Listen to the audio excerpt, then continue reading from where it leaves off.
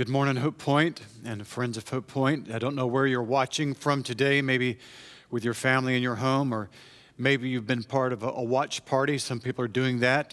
Several families are getting together for watch parties now, or maybe you're in another country, in another part of the world. We welcome you. And I think what I'm so excited about the service today, and this plea that is in all of our hearts for national unity, global, a cry for a global unifying of the world through Christ. I think you're going to appreciate more than ever to see how kind God is to bring us as a church through Ephesians 4:4-6, a passage dedicated to unity when that is the great message and need of the world. Would you pray with me? Father, we thank you for the wonder of Scripture. It amazes us. We marvel over and over again how the very word we need for our souls is given to us from God. And so now we open wide our mouths and we want to feast and drink and eat of the blessedness, the joy, the life-giving sustenance of the Word of God. I pray this in Jesus' name. Amen.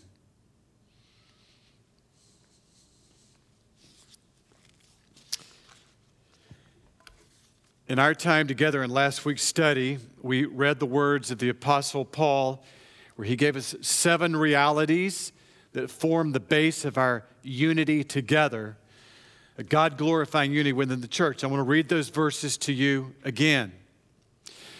Make every effort to keep the unity of the Spirit through the bond of peace. There is one body and one Spirit, just as you were called to one hope when you were called, one Lord, one faith, one baptism, and one God and Father of all, who is over all and through all and in all. So in our time together last week, we covered 6 of these 7 ones.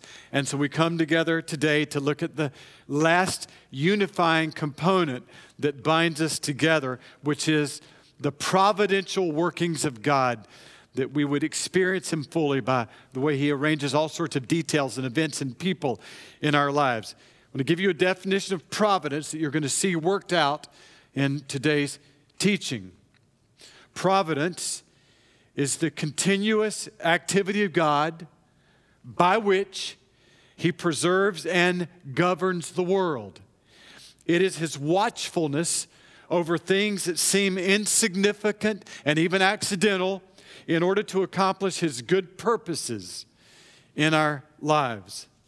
Today, I want you to see the providence of God, how He led 2 men together, one black, one white, Will Ford and Matt Lockett, together in January of 2005 in a story at the Lincoln Memorial in Washington, D.C., brought them together in a way that changed their lives forever.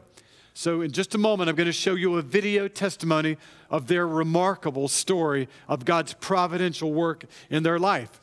But it starts at the 16-minute mark.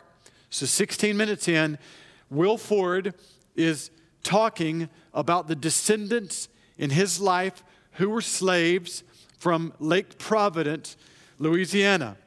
And he begins by referring to an iron kettle that was significant in their praying. And I'm going to let him talk more about that iron kettle. But I want to tell you a little bit about the praying of slaves in this time. They were forbidden to pray. They were persecuted for praying, punished for praying. They were punished for reading the Bible. They were not allowed to learn how to read. There were laws against teaching slaves how to read. Slave owners didn't want to do anything that would strengthen the hope of slaves. They wanted them to be Christians because Christian slaves made better workers. But they didn't want them to have hope, and therefore they didn't want them to pray. But despite the incredible mistreatment and abuse, beatings, and even death that the slave population endured, many of them turned to God in prayer. Now, Will Ford is going to reference the praying of generations of slaves in this talk. and he mentions how all of our prayers together are added to the prayers that are already lifted up to God in heaven. And he makes that statement by referring to Revelation 5:8 and 8:4, and I just put those verses together for you. It says they were holding God's people in heaven, or the celestial beings in heaven were holding the prayers of God's people. Those beings were holding golden bowls full of the prayers of all God's people. Bowls full of the prayers of the people of God in front of the throne of God on an altar. And you'll hear Will Ford in this testimony pleading with us to add to the prayers that have already been made to God through the generations after generations. One other thing that will help you enjoy his part of the talk, he uses the Greek word poema in describing what God wants to do in our life, and he bases it on Ephesians 2:10. We are God's workmanship, or his poema, from which we get our word poem, God's masterpiece. God is writing a story, a song, a poem through your life. And he's using all matter of providence to bring about the beautiful story that he has longed to work in you and through you from the beginning of time. So with all of that said, let's look at the providential poem, the masterpiece that God has written in the lives of these two men. But listen, these folks were Christians. The ones who hold this pot, they were Christians during this time period, and they decided to pray anyway. So what they would do is they'd go into a barn late at night on the plantation, as the story is told, go into that barn late at night to make sure their prayer meeting wasn't seen. But to make sure that it wasn't heard, they used this pot. This is the very pot that they used. They would go in and they would take the pot and turn it upside down and then prop it up with rocks. Why? They would use it to muffle their voices. So they would then get on the ground and lay flat on the ground and put their lips in between the opening between the ground and the kettle so that the kettle pot muffled their voices as they prayed through the night. And the story that was passed down with the pot is this, is that they didn't think they would see freedom in their time. So they prayed for the freedom of their children and the next generation. Yeah, we can clap for that. That's amazing.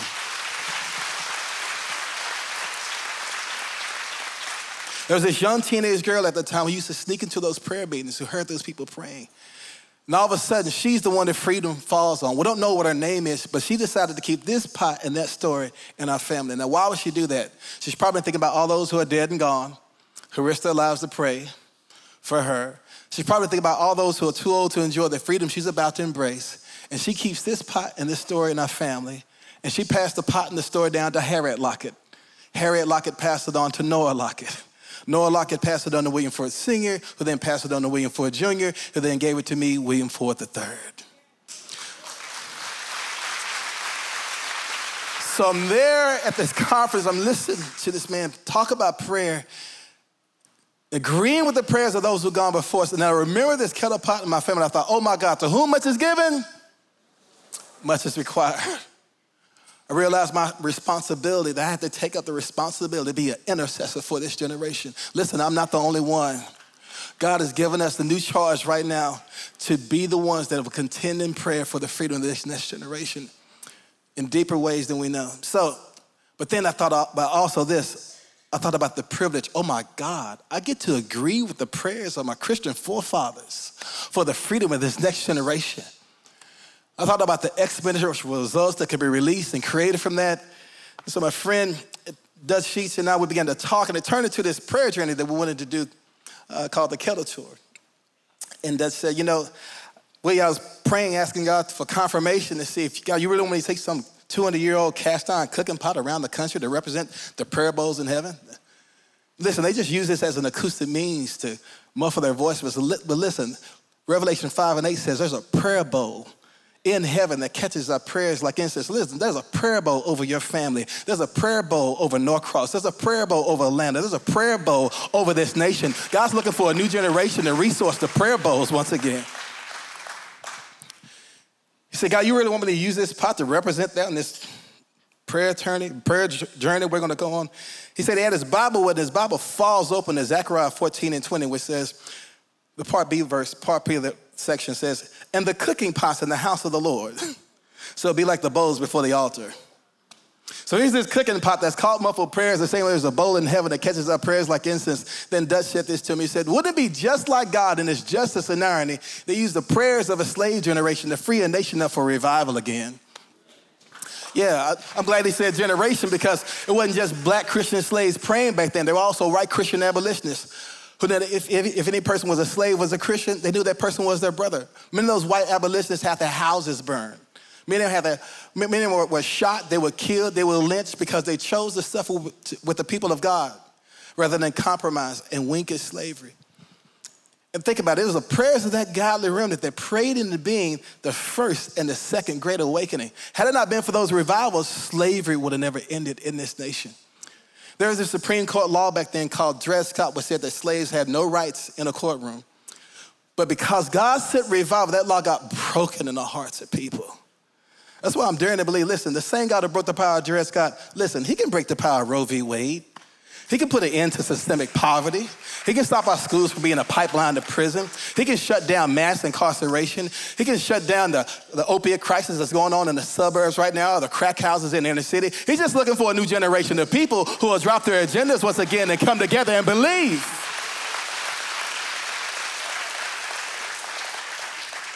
The Lord said something to me during that time that was so profound. I was in prayer and he said this to me. He said, William, if I heard the silent whispers of slaves underneath kettle pots, how much more so do you hear the silent screams of babies being aborted in your nation?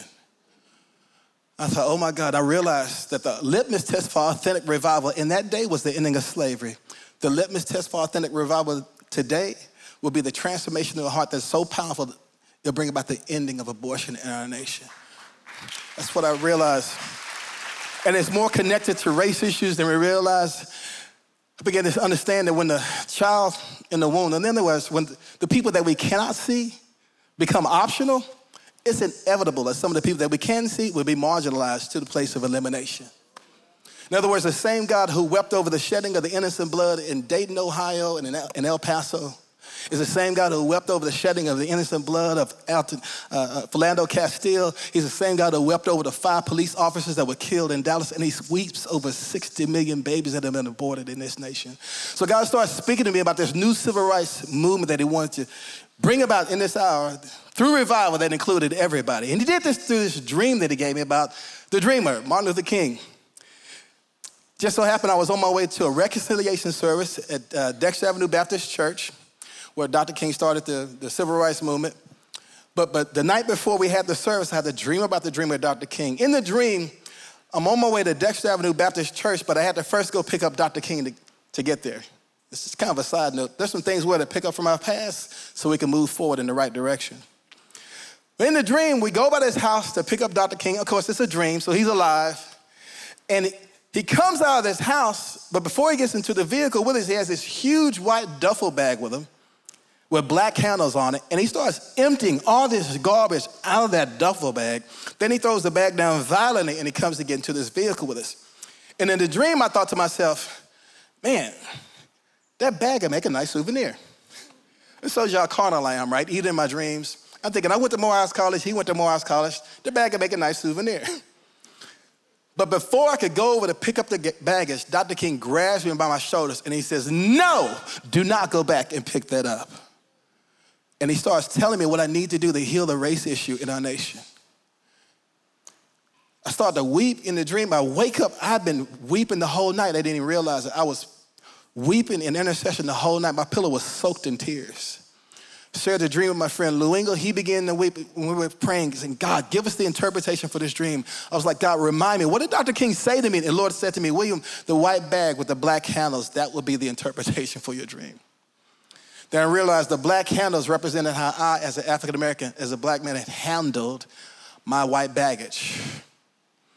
God was saying to me, William, get rid of your white baggage. You've been carrying it for way too long. I knew what he was talking about because I knew what it was like at 13 years old to be with three of my friends. We're coming out of a convenience store, and a carload full of white guys in Texas chased us for over an hour and a half, called us the N-word, said they were going to shoot and kill us. They were just joyriding, but listen, we were terrified. We didn't even know them. I know what it's like at 19 years old to be stopped by a police officer in a grocery store, and he falsely accused me of shoplifting. When he couldn't find anything on me, he tried to provoke me into a fight. And I know what it's like later on in my 30s to get my first house in a nice little suburban area. But for the first 3 months, the same police officers would just pull me over just for driving while black. I know what that feels like. But you know what I've done? For every for every white person and every police officer in that area, I put those 3 encounters and other stories on them before I ever had any conversations with anybody. That's the devil's diabolical plot. It's Revelation 12 where it says that the devil is the what? The accuser of the brethren. That word accuser is a very interesting word. In the Greek, it comes from the Greek word kategoros. That's where we get the word category. In other words, the diabolical plot of the devil is to get us to categorize, to stereotype each other, so that before we can ever have a conversation with one another, we put a storyline or a couple of bad experiences on everybody before we ever have an encounter with them. God is saying, he was saying to me, listen, William, get rid of your bitterness. Get rid of your unforgiveness. Get rid of your resentment. Get rid of any guilt manipulation. Get rid of your white baggage so you can get into a new vehicle that can bring revival and justice for everybody. But the question for all of us right now is this: what color is your baggage? Get rid of it. Listen, because we need each other. Because only a united church can heal a divided nation. So, I was there at Dexter Avenue Baptist Church. I had this big, thick book called Testament of Hope, 600-page book, and all of a sudden it falls open on its own to the I Have a Dream speech. Stunned by that, I walked to that old pulpit and I put that book down and I started reading it like a prayer. And I get to this part in the I Have a Dream speech where it says, I have a dream that one day the sons of former slaves and the sons of former slave owners will be able to sit together at the table of brotherhood. It's Red Hill in Georgia, and I thought, God, whatever happened to the family that owned our family during slavery? For the first time, I started praying for them. But listen, little did I know, Mr. Poema was gonna start weaving something together in my life. Had a prayer meeting later on, January 17, 2005, and I meet this guy named Matt Lockett. Please come share. Good morning. It's good to be with you here at Victory World Church. And I got to say this, it's really good to be here on a Red Hill in Georgia. It's a good time right now. I believe this is a pivotal time for the nation. I think it is a time of divine opportunity. And so you're not here by an accident because what? There are no accidents. Nothing just happens. I think this God of Poema is weaving something right now.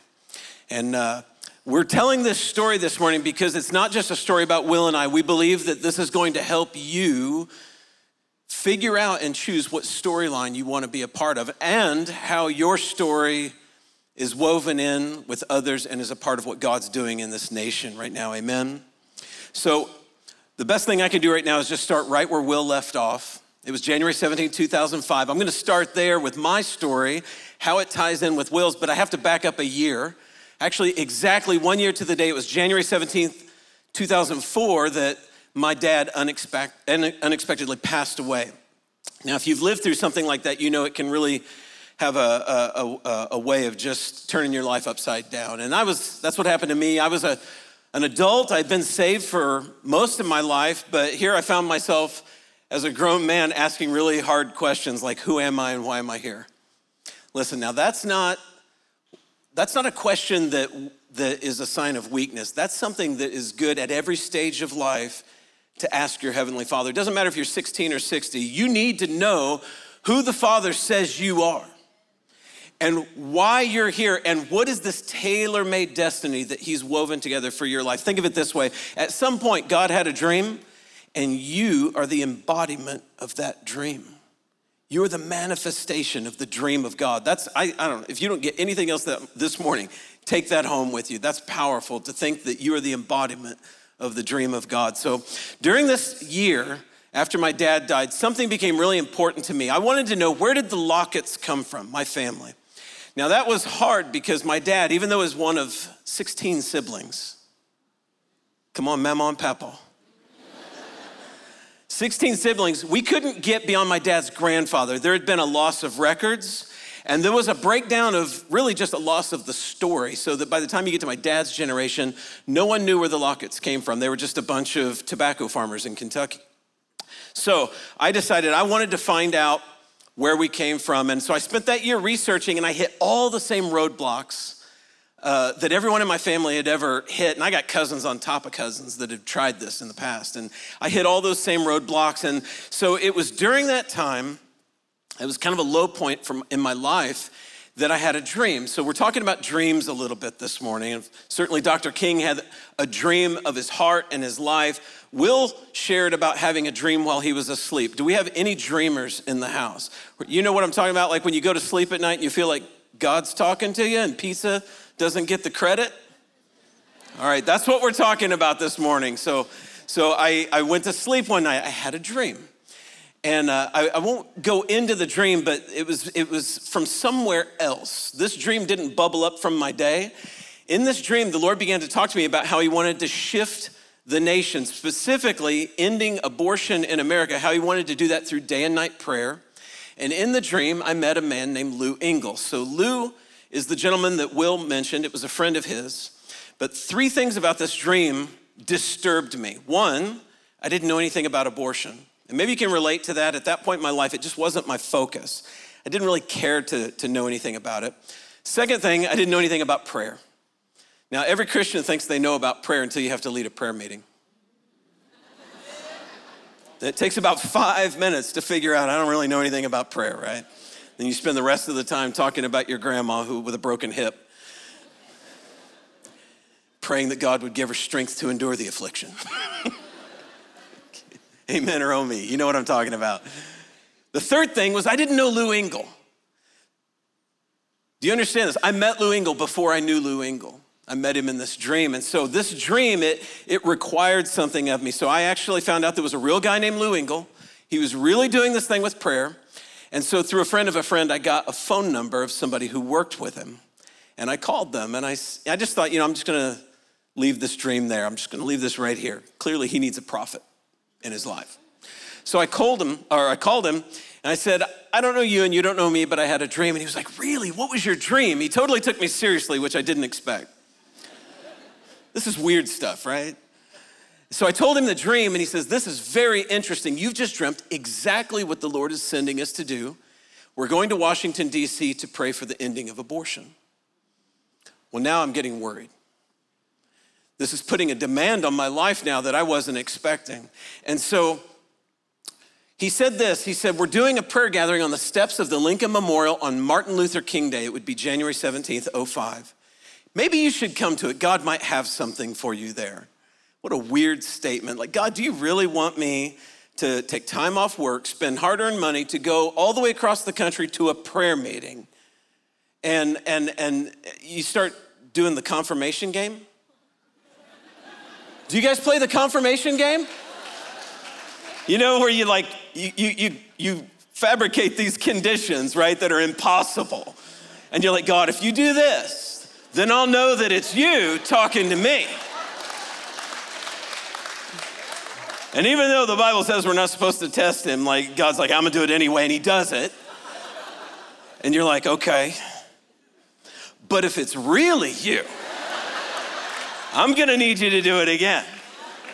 Then he does it again, right? That's what he did with Gideon. So God confirmed to me during that time that I was supposed to go to Washington, D.C. So I got my hands on a recording of this guy, Lou Engle, preaching. And I don't remember the message, but he made this one statement that has stuck with me all these years. It literally pierced my heart. He said this, what moves you? What is your passion? Stay close to the burning bush in your life. What burns in you and never goes out, when you find something like that, draw close to it and you'll hear your name called. Well, that statement, it pierced my heart because I just spent a year trying to figure out something about where my family had come from. I didn't know anything about the history of the Locketts. And so I had one prayer going to that prayer meeting in DC. God, I want to hear my name called. That's a really good prayer to pray, by the way. Go home and pray that tonight before you go to bed. God, I need to hear my name called. So I was praying that prayer. I decided to go to Washington, D.C. and show up at this prayer gathering. So I brought a picture of that meeting. I wanted you to see it. It wasn't a big gathering. It's smaller than, the gathering here this morning, but you can see the Lincoln Memorial there in the background. And if you look on the left side of the screen, that blue sleeve, if you follow that out to the end of the fingertips, you will see a man standing there. That's Will Ford. So the first place that I ever came together with Will Ford was on the steps of the Lincoln Memorial. That's right where Dr. King gave the I Have a Dream speech. And isn't it weird? Two men would be led to that spot by dreams. We'll come back to that later. So I didn't know, I just showed up. Sometimes you just gotta show up. I didn't know, why do we have to pray outside? For 8 hours in January. But I just showed up, and so I was there. That night, there was a guest speaker at a local church, and it was Will Ford, and he brought out this kettle, and he told the story that you've just heard this morning.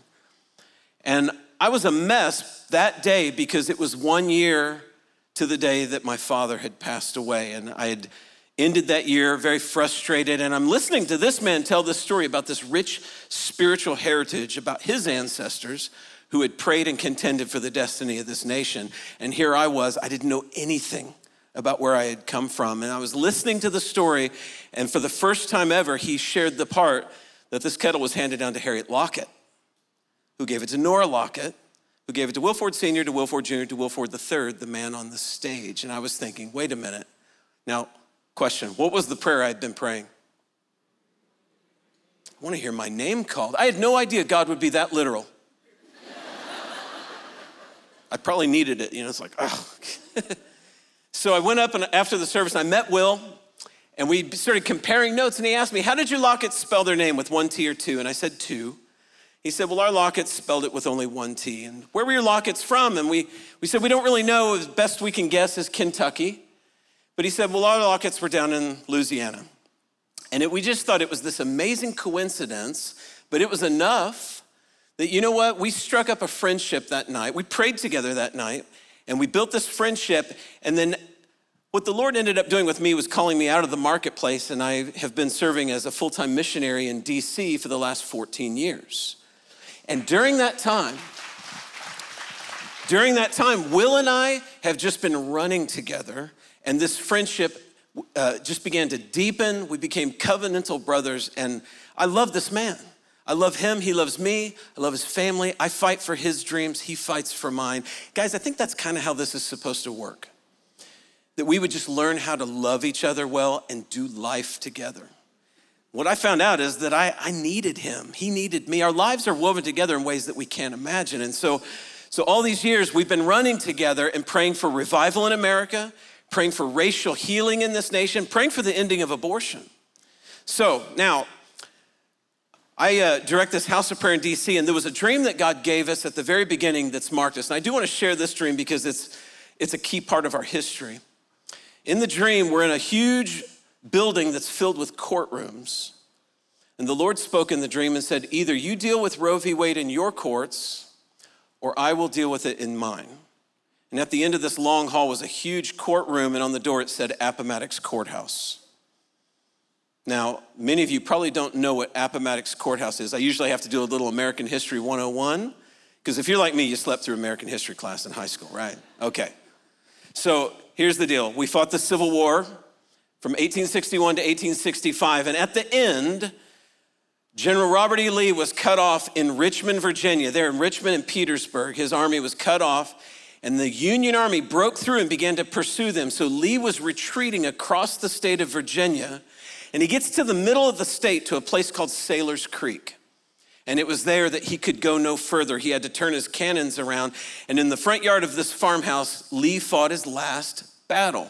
And then on April 9th, 1865, he signed unconditional surrender at a place called Appomattox Courthouse nearby.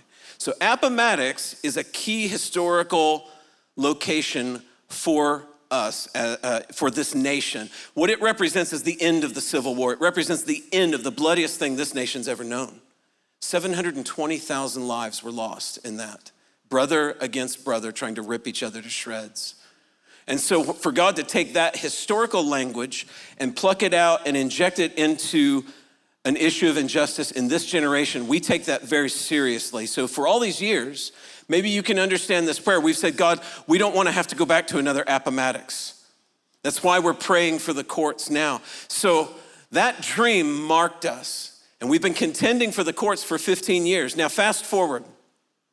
Lou Engle was going to do one of these large prayer gatherings in the state of Virginia, and he said this, he said, if we're going to do it in Virginia, we have to go pray at Appomattox. We hadn't been there. So we went to that place and we prayed in the room where Lee surrendered. It was powerful, praying for the nation in that room. And as we were leaving, we went into the visitor center, and Lou and I stepped up to a bookcase. We were standing side by side. And Lou grabs the first book off the shelf that catches his eye. What is it about God who likes to do this weird thing?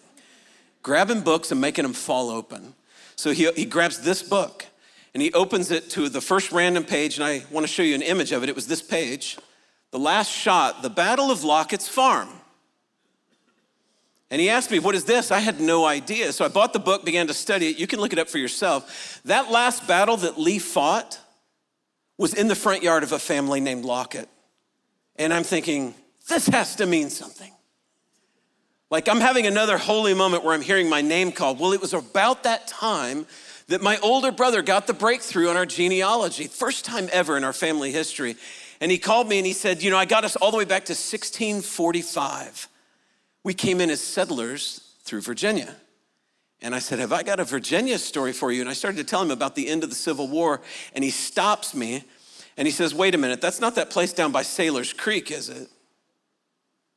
I said, that is exactly where it is. He said, oh, I just found the documents on it. That was our family.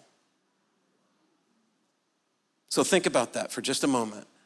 After years of praying the Appomattox dream, we found out that the last battle of the American Civil War that ended slavery happened in my family's front yard. Now I have a photo of it. I want you to see this. That's the Lockett farmhouse. It's been preserved. It still stands today. It's riddled with bullet holes still. And there's the historic marker in the front yard that says, here Lee fought his last battle. That was it, guys. That's the spot. So I went there. And I went into the living room. The man that lives there invited me in, and I was stunned when framed and hanging on the wall was the Lockett genealogy. And I get out my brother's research. It's exactly the same. This was my family. And so I began he asked me, like, how much do you know about your family? I said, well, not much. And he said, some left and went to Kentucky. But some were in the deep South. Some were very involved in very significant historical events. But then he said this, some left and went to Louisiana. And then he said, in some cases, the handwritten ledgers of the census stuff, that they misspelled the name and accidentally dropped one of the T's. And I'm thinking, wait a minute. Should anything surprise me at this point? But I'm thinking, wait a minute. This can't be true. And so I gather up this information and I go down to Dallas. And Will, would you come back up and join me, please? And let's share what we found out. He flies from D.C. to Dallas and shares this information with us. And actually, we just talked and prayed and cried for hours. But he flew back, and he's a researcher, I'm a researcher. We don't like flaky stuff, so we try to poke holes in this for 3 or 4 months. And I was reminded that I was actually had a genealogist do research for me back in 2002. He found a man named Isaac Lockett in the 1870 census. He's 90 years old in that census. 5 years after slavery, more than likely, this is the place where he was a slave, and he was there in Lake Providence. But in that document, he said he was originally from Virginia. Slaves would be, sold off to family members or wheeled off to people, sometimes in wheels. So that could have been how he got there, and sure enough, that's pretty much what happened. So another year goes by with us doing research, and here's what we learned through our own empirical research. We learned that it was Matt's family that owned my family, where this kettle pot came from. So think about this. Here's my family praying for the ending of slavery. They're in Lake Providence. Why Lake Providence? Maybe the lake of God's providence is way deeper and wider than we know. Maybe the family that we're born into, maybe the color of our skin, maybe the places where we live. Maybe Providence is overseeing all of those things. They're in Lake Providence praying for the ending of slavery, and then all up at the farmhouse of the people who used to own them, slavery comes to an end in their front yard. But then, because he's the God of the past and the future, he weaves two family lines together. Matt and I, so we can war against injustice in our day and cry out for awakening in our time. Isn't that powerful? So, then we learned something else that was really interesting. We learned that there were these two people, Napoleon Lockett and Mary Lockett. They were in Matt's family. They were like the Southern Belle aristocrats, and they were very well known amongst the Confederacy. Napoleon Lockett had like 126 slaves himself. Between he and his 11 children, they owned about 1,000 slaves. But his wife, Mary, didn't like the fact that the Confederate White House didn't have its own flag. So she took it upon herself to design the very first Confederate flag. She hand-sewed it in her house with her friends and designed the very first, in other words, she was the Betsy Ross for the Confederacy. For Jefferson Davis, her friend. So that is the flag that she designed. It's called the Stars and Bars. So the Confederate flag came through Matt's family, all right? So, but then they thought, well, that flag looks too much like the Union flag on the battlefield. Let's come up with a Confederate battle flag. So then they came up with this design, which we're more familiar with. But think about it. Through the same family where the flag of rebellion was raised up in our country, because of the prayers of black Christian slaves and white Christian abolitionists, even in the same family, we'll talk about that in a second. Through the same family where the flag of rebellion was raised up because of prayer, listen, next slide, the flag of surrender went up in their front yard because of prayer, right? Yeah, what's important to understand is that wasn't this story that connected Will and I. We didn't know any of this at the beginning. It took about a decade of praying together and doing life together before God revealed any of this stuff. Yeah. Honestly, if we'd known this at the beginning, we wouldn't have made it. It would have either destroyed us or worse, we would have perverted it. Yep. But after 10 years of praying together, God says, all right, I'm gonna lift the curtain on this a little bit and show you something I've been working on for a while. And so it comes up and it's terrifying when we begin to see the intricacy and the attention to detail of God's hand over each and every one of our lives and how he weaves us together. And so once this began to get revealed, it seemed like there was no end. So you can imagine how I felt when I discovered that my connection to the story is to that of the slave owner. That was hard, folks. That was painful to make that discovery. But then when we go back a little bit further, we find out about another man in my family named Daniel Lockett. And when revival came to Virginia in the previous generation, he became a Methodist circuit rider. Now, I love the story of the circuit riders and the Methodists. At that time, they weren't just carrying the gospel to the frontier, they were also abolitionists. And so in their horse saddlebags, along with their Bibles, they also carried a thing called a manumission form, which was a legal document that allowed you to set your slaves free. So how'd you like to be a part of that altar call? That you come forward to receive the gospel of Jesus Christ, and then you are told that it is for freedom that Christ sets you free. And you're given the opportunity to also set your slaves free at the same time. Listen, we know that is exactly what happened because when you study history, everywhere the circuit riders went, the population of freed slaves exploded in this nation. You know what that means? That means that the gospel has the power not only to transform the human heart, but also to reshape the world around us. That's powerful. It's amazing you think about it. So, yeah, Matt had in his family, of course, people who owned slaves. We also had this revivalist and abolitionist in his family, and even folks who taught slaves how to read and write. We'll talk about that in a second. I have people in my family, of course, that done things we're not proud of, had family members in prison. I've done stuff that I'm not proud of. But listen, we have these folks back here who were contending for revival and the ending of slavery. In other words, in all of our families, we have these dominating themes called generational curses and generational blessings. They represent these dominating themes or storylines. And what God is shouting to America right now is this. What storyline do we want to be a part of? The healing or the hurt? The blessing or the curse? What storyline do we want to be a part of? Let me share this last little bit with you. Give you an example of what we mean. So after the Civil War ended, Will had mentioned it was illegal for slaves to learn how to read and write. But guess what? After the war, still wasn't very popular. So they would do it in secret because they feared consequences. Well, one night there's a former slave there at the Lockett homestead trying to teach her son how to read and write, and in walks Lucy Lockett, one of my ancestors. She catches them red-handed. And I like to explain it this way. I believe that Lucy chose a different storyline in that moment because instead of consequences, she says to the mother, no, what you've chosen to do is very wise. And so she actually takes up tutoring this young boy in how to read and write. And we know that story because he recorded it in his autobiography. That young boy was Robert Russell Moton. He replaced Booker T. Washington as president of Tuskegee Institute. And in 1922, if you could put up the next image, he gave the dedication speech of the Lincoln Memorial, where 41 years later, Dr. King would stand on that very spot and give the I Have a Dream speech. And 41 years after that, Will and I would meet on that exact same spot. Isn't that amazing? So think about this. Think about this. This happened to two guys who started praying and then began to have dreams, which led them to the Lincoln Memorial on MLK Celebration Day, to the very spot where Dr. King said in his I Have a Dream speech, I have a dream that one day the sons of former slaves and the sons of former slave owners will be able to sit down together at the table of brotherhood. So maybe the dream speech wasn't poetry, maybe it was prophecy.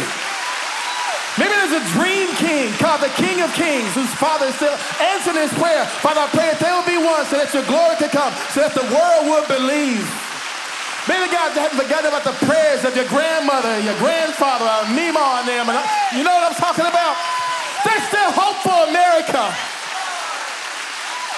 And we came to a Red Hill in Georgia to say there's still room at the table. Pastor, please come.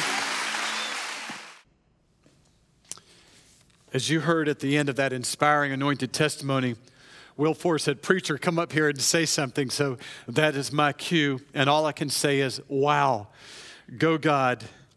God, we marvel at the work of providential bringing together healing and reconciliation in the lives of these men to form their bond of Christ that is so beautiful to watch. And, you know, what we want is to see what God did in their lives to do in millions of lives. And so from their testimony, I want you to take away three things today. And that is, number one is they said, pray that God would call your name.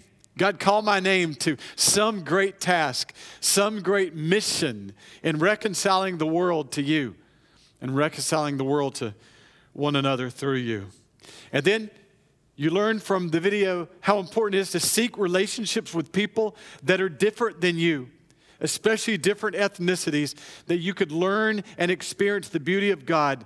These men, apart from how the story ended, experienced great joy by coming together, risk-taking, getting to know one another. And the third thing I know you picked up in the video is our obligation, our joyful duty to add prayer after prayer after prayer right now in 2020 to all the generations of people, God's people, men and women who've been praying before us, even those who are in heaven now. All of these prayers that are in front of the throne of God, we add to them even through this morning's prayer time together. Would you pray now with me?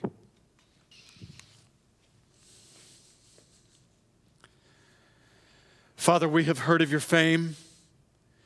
We stand in awe of your deeds, Lord. Repeat them, please, in our day. In our time, make them known. In wrath, remember mercy. Yes, Lord, we deserve wrath. Because of our sin as a nation, we've seen the deterioration of conscience, family, government, and church. We deserve to be left alone in the mess that we've created. But we plead for mercy. Would you bring glory to yourself by giving mercy to a nation that does not deserve it? And then, Lord, perform deeds of salvation and reconciliation that will produce awe in our hearts over what you've done. We want to see people experience the saving, healing power of Christ the Messiah. May he turn many from sin to salvation. And may we see him through the working of his church by his Spirit work, as he said in the scriptures, to proclaim good news to the poor, freedom for the prisoners, and sight for the blind. May the glory of God once again cover the earth as water covers the sea.